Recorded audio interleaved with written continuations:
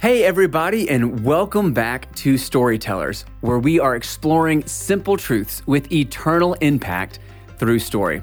I'm your host, James Savage. I serve as the Dixon campus pastor and your host for this podcast. We're spending the entire summer diving into the art and importance of storytelling in Scripture. We are learning about Jesus' use of storytelling in parables in his teaching, and we are pairing those stories and parables with real-life stories that have taken place in our very own community. And every time that we do that, we see how Scripture not only informs us of our past, but has the power to transform our lives today. Now, if this is the first time that you are here, welcome. I'm glad that you're here. But I hope that you pause and head back to episode 1. I don't want you to miss the teaching, the parables, and the stories that we've heard from our community. With that being said, let's jump in to week 4 of Storytellers.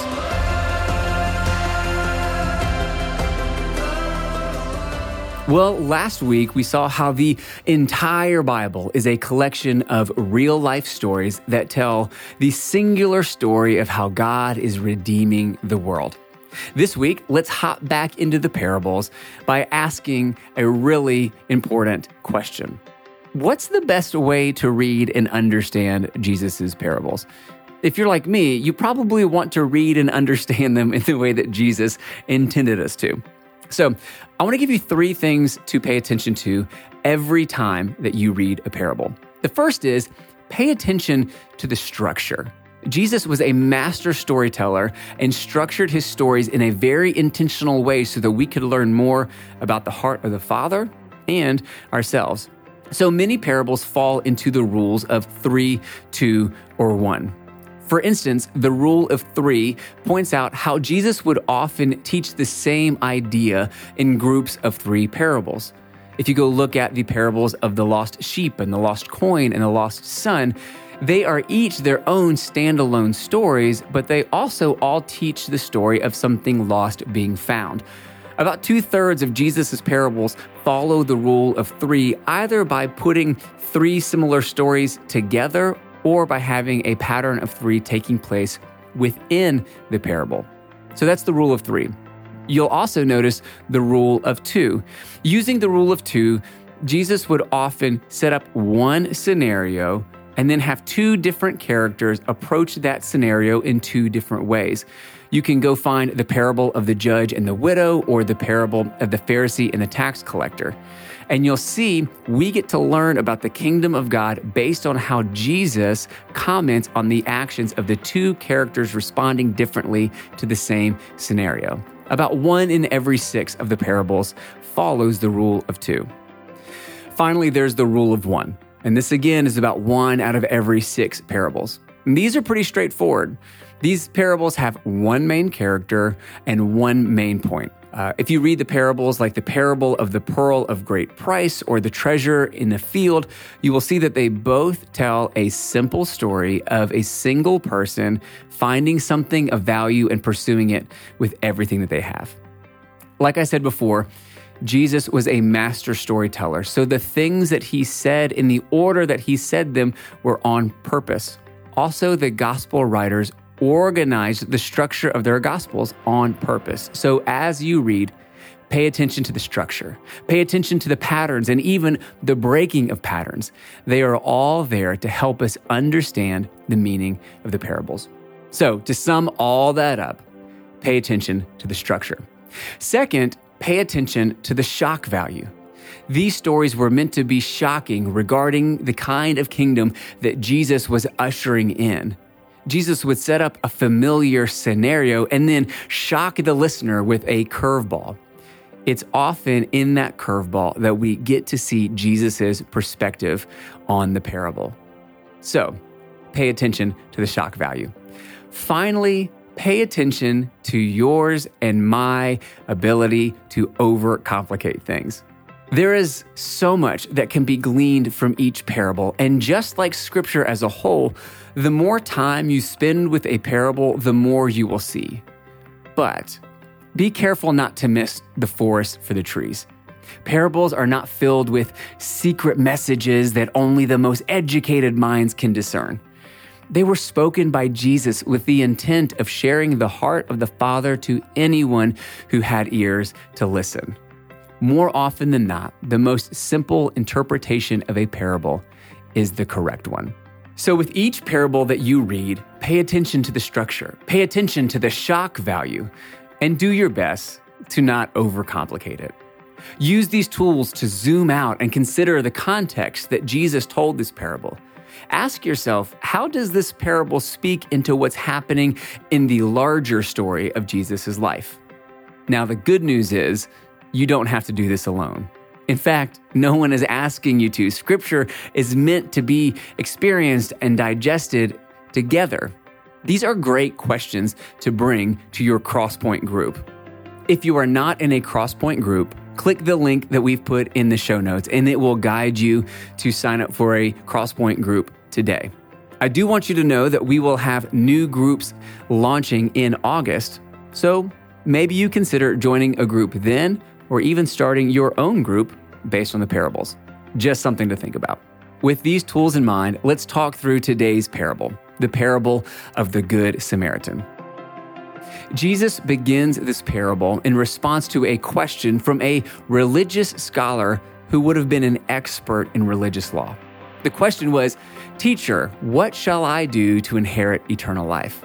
Now, what you'll see in this parable is that instead of just giving an answer, Jesus draws him in by asking the scholar how he would answer the question himself. Remember, Scripture is not only for information, but also for transformation, and Jesus is setting the stage for transformation. The religious scholar gives an answer that satisfies Jesus, but in order to make sure that he's not accountable for anything else, the scholar asks one more question.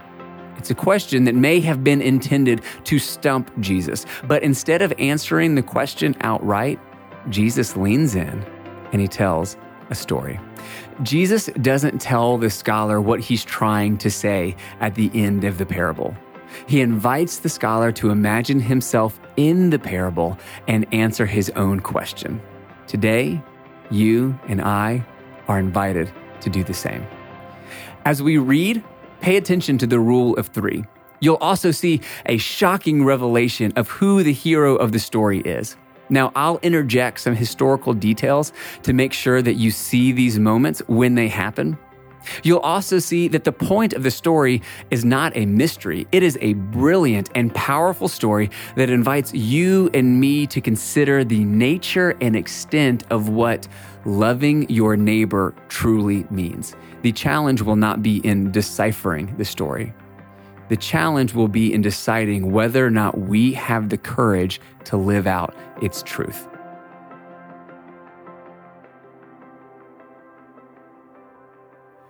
Now let's read the parable of the Good Samaritan for ourselves. You can follow along in Luke chapter 10, starting in verse 25. I'm going to be reading from the Message translation. Just then, a religious scholar stood up with a question to test Jesus. "Teacher, what do I need to do to inherit eternal life?" Jesus answered, "What's written in God's law? How do you interpret it?" He said, "That you love the Lord your God with all of your passion and prayer and muscle and intelligence, and that you love your neighbor as well as you do yourself." "Good answer," Jesus said. "Do it and you'll live." Looking for a loophole, the scholar asked, "And just how would you define neighbor?" Jesus answered by telling a story. There was once a man traveling from Jerusalem to Jericho. On the way, he was attacked by robbers. They took his clothes, beat him up, and went off, leaving him half dead. Luckily, a priest was on his way down the same road. But when he saw him, he angled across to the other side. Then a Levite, religious man, showed up. He also avoided the injured man. A Samaritan, traveling the road, came on him. Now let's pause for context. The original listeners were likely not surprised by much of this story so far. They would have known that the journey from Jerusalem to Jericho was a treacherous one, not only because of terrain, but because of the people they may encounter. Robbery was a risk anyone would take on that journey. And although the actions of the priest and the Levite do not seem very kind, the original listeners would at least understand their reasoning. Because of legal and religious codes, they were encouraged not to get involved in this kind of situation. Then comes along a Samaritan. Now, the story just went from bad to worse. You see, Samaritans were cultural enemies of the Israelites. And as the Samaritan approached this injured man who had been beaten, vulnerable, naked on the side of the road, every listener would be wondering how the Samaritan was going to take advantage of this situation and how much more harm was about to come to this man on the side of the road. But what Jesus says next was absolutely shocking. Picking back up in verse 33, Jesus says, "A Samaritan traveling the road came on him. When he saw the man's condition, his heart went out to him. He gave him first aid, disinfecting and bandaging his wounds. He then lifted him onto his donkey, led him to an inn, and made him comfortable. In the morning, he took out 2 silver coins and gave them to the innkeeper, saying, 'Take good care of him. If it costs any more, put it on my bill. I'll pay you on my way back.' Jesus says to the scholar, 'What do you think?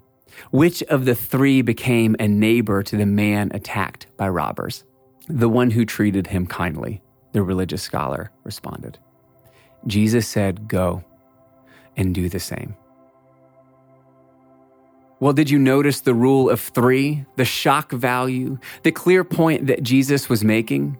I've said it before, I'll say it again. Jesus was a master storyteller, and he invited people into the story so that they could better understand the heart of God and the desire that God has for his people. What I love so much about Jesus' artistry and delivery here is that Jesus helped the lawyer to see something through a parable that he would not have seen by simply stating the law.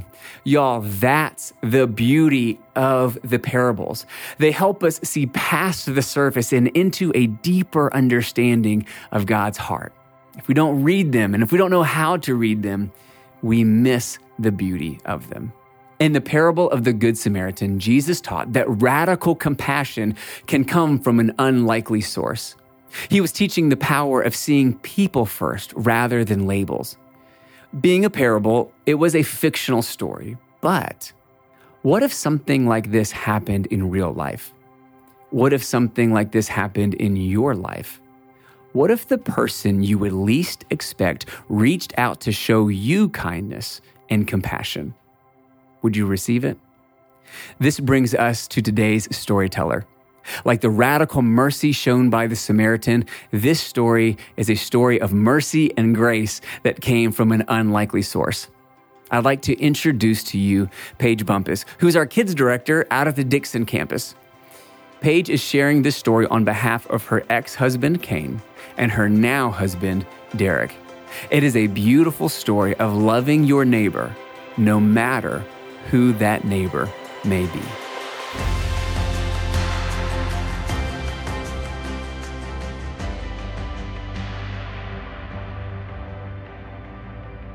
So I think the beginning of this story really starts about 8 years ago when I met my first husband, Kane, and we were just young and that didn't continue. So when we divorced, we had a son that we share named Rhett, and the biggest goal for us was to co-parent. And so with that and co-parenting well, the whole thing was putting him first. It didn't matter how we felt about it. We wanted to just put him first. As the years have gone by, I have remarried, and my current husband's name is Derek, and Kane has also remarried to a great woman named Morgan. And so over the years, we have just made sure that Rhett is the center. It stems from how Derek grew up. He grew up with divorced parents, and his dad and his stepdad did not get along. And so his whole like growing up years, he felt like he had to choose between his dad or his stepdad. It just caused a lot of drama, a lot of hurt, a lot of time, especially since his dad passed when he was 17, a lot of time that he can't get back. And so I think when his dad did pass, that kind of triggered them to all get along again. And so for him, when we got married, Rhett was 3. And so for him, from the beginning, that was something that he did not want to falter on. He was like, we will get along. We will make an effort to always at least let Rhett see that we get along. We always talk about we won't say anything around Rhett that we don't want, like that's not positive. And so for him, it was just not wanting to repeat that again, and that he wanted to make a conscious effort to be friends or to at least be respectful and agreeable. And I think when they got to be able that they were respectful of each other and could get along in a way of just like, hey, how are you? That friendship was able to grow. And then that led to, hey, we can actually go on trips together. Hey, we can actually coach baseball together. Just being the bigger person of like, hey, we could be really petty about this or not get along just because in, today's standards, you're not supposed to get along with your wife's ex-husband. But instead of taking that, like just taking the high road of, no, this is a person that matters to my son, that matters to my wife, and so he matters to me too. And so taking that step to show him that through friendship. So Rhett is almost 8, and he doesn't know a life without Derek and Morgan, which would be his step-parents. He has always had them in his life as long as he can remember. And so the great thing is, like our co-parenting, we do 50-50. So he does 1 week with Kane, 1 week with me. And throughout the week, we still see each other because, like I said, they coach sports together. We go to practices. I feel like even though Rhett's growing up from a divorced home, he doesn't have the feeling of a broken home because he gets to see 2 marriages that love each other, but also gets to see people that get along and that love him.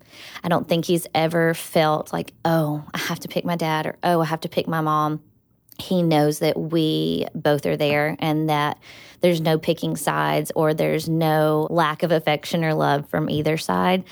And a sweet story about in kindergarten, they had a Father's Day drawing, and they were told to draw their dad. And he was like, well, I have 2 dads. Can I draw both of them? And so just in his little heart, like he doesn't feel like, oh, well, I have to just draw my dad and I can't draw my stepdad, Derek. Like he loves them the same and thinks of them both as his dad because they've done that together. And he doesn't feel any different or feel a need to choose sides. He's a pretty lucky boy, if I say so myself. Derek and Kane coach baseball together. We show up to all the events and sit together. And what kind of started this story was they wanted to have what they call a dude's day with Rhett. And so Kane took his son Grayson and his stepson Tristan, and then our son Rhett, and him, all 3 of the boys, and Derek and Kane went to Louisville together on like a trip, a guy's trip. They had a great time together.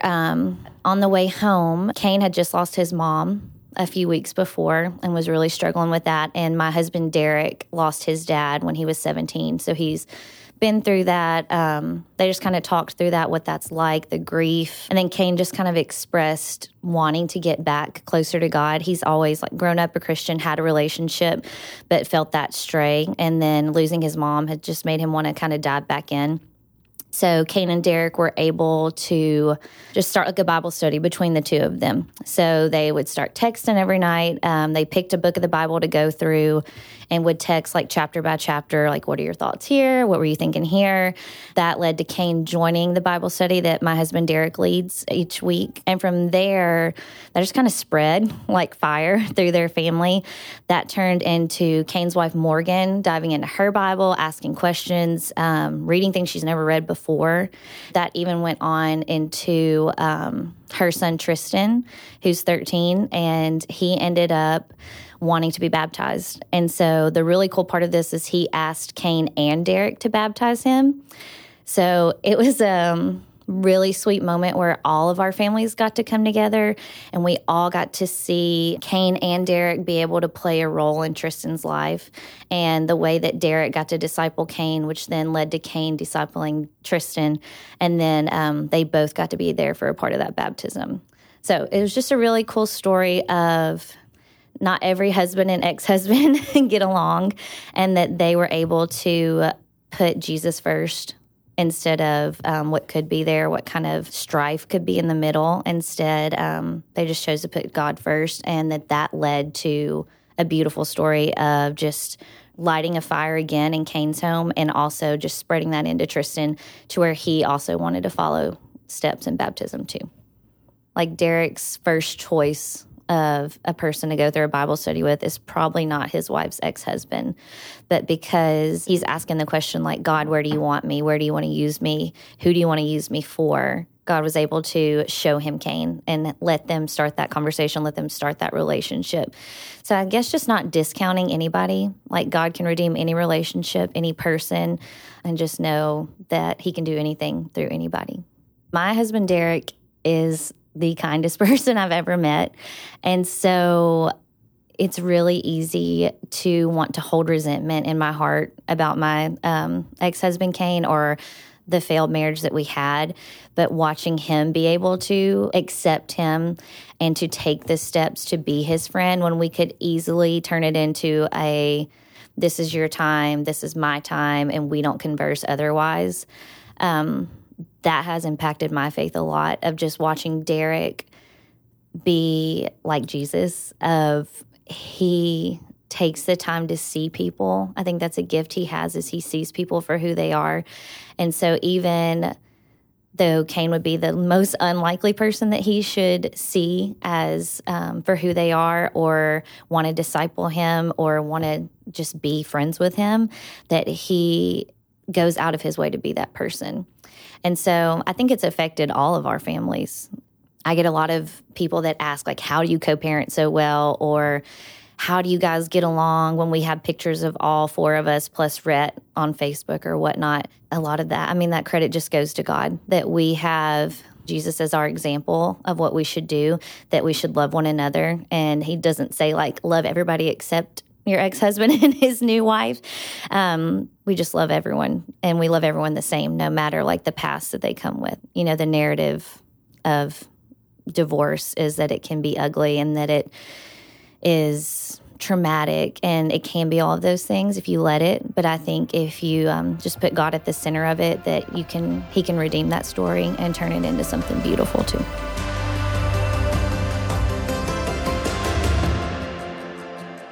Y'all, I love this story for a lot of reasons. One of them is because I've had a front row seat to see it play out before my own eyes. It is one thing to say that through Jesus, anything is possible. It's a whole nother thing to witness it for yourself.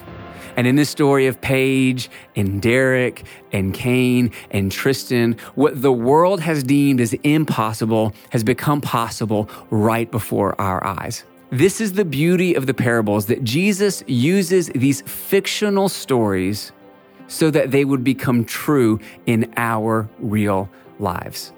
They challenge us to see the world as he saw the world. As you go about your week, my prayer for you is that you would have new eyes for your neighbors.